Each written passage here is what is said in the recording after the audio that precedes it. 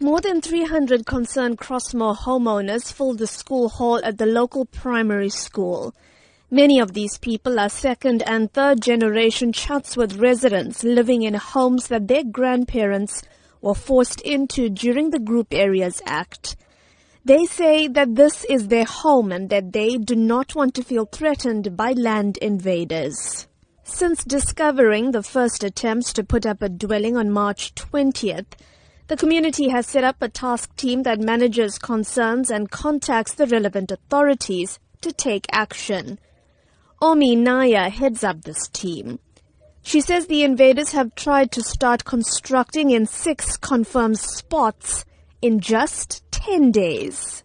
Our mosque, our temple, our church is affected. Our people are fearful to go to the places of worship. By us being restricted to go to our places of worship, what are you going to live for? While the team acknowledges that the Land Invasion Unit, Metro Police and the SABC are working with them to monitor the area, they say they want active measures to be taken to make land invasion impossible. It is now the community who is going to cut grass, clean out bushes, cut trees. They have eventually tried to assist us.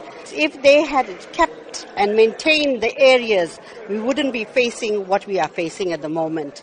Spokesperson for the KwaZulu-Natal Department of Human Settlements, Mbulela Baloy, says they're working with the eThekwini municipality on the matter.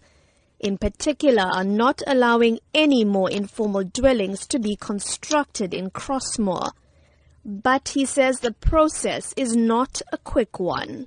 It has been happening for quite some time. Hence, we have decided that we have to be hands-on on the matter. We are also exploring legal avenues like going to the court to get an eviction order. But we are also in consultation with people who have invaded land because we have to make sure that we do respect the provisions of the Prevention of Illegal Eviction Act. Earlier this week, the municipality's head of Parks, Culture and Heritage, Tembing Khozi-Ngobo, told the SABC that the municipality's stance on land invasions was to act firmly and swiftly. But the residents of Crossmoor feel that this is simply not happening fast enough. I'm Minoshni Pillay in Durban.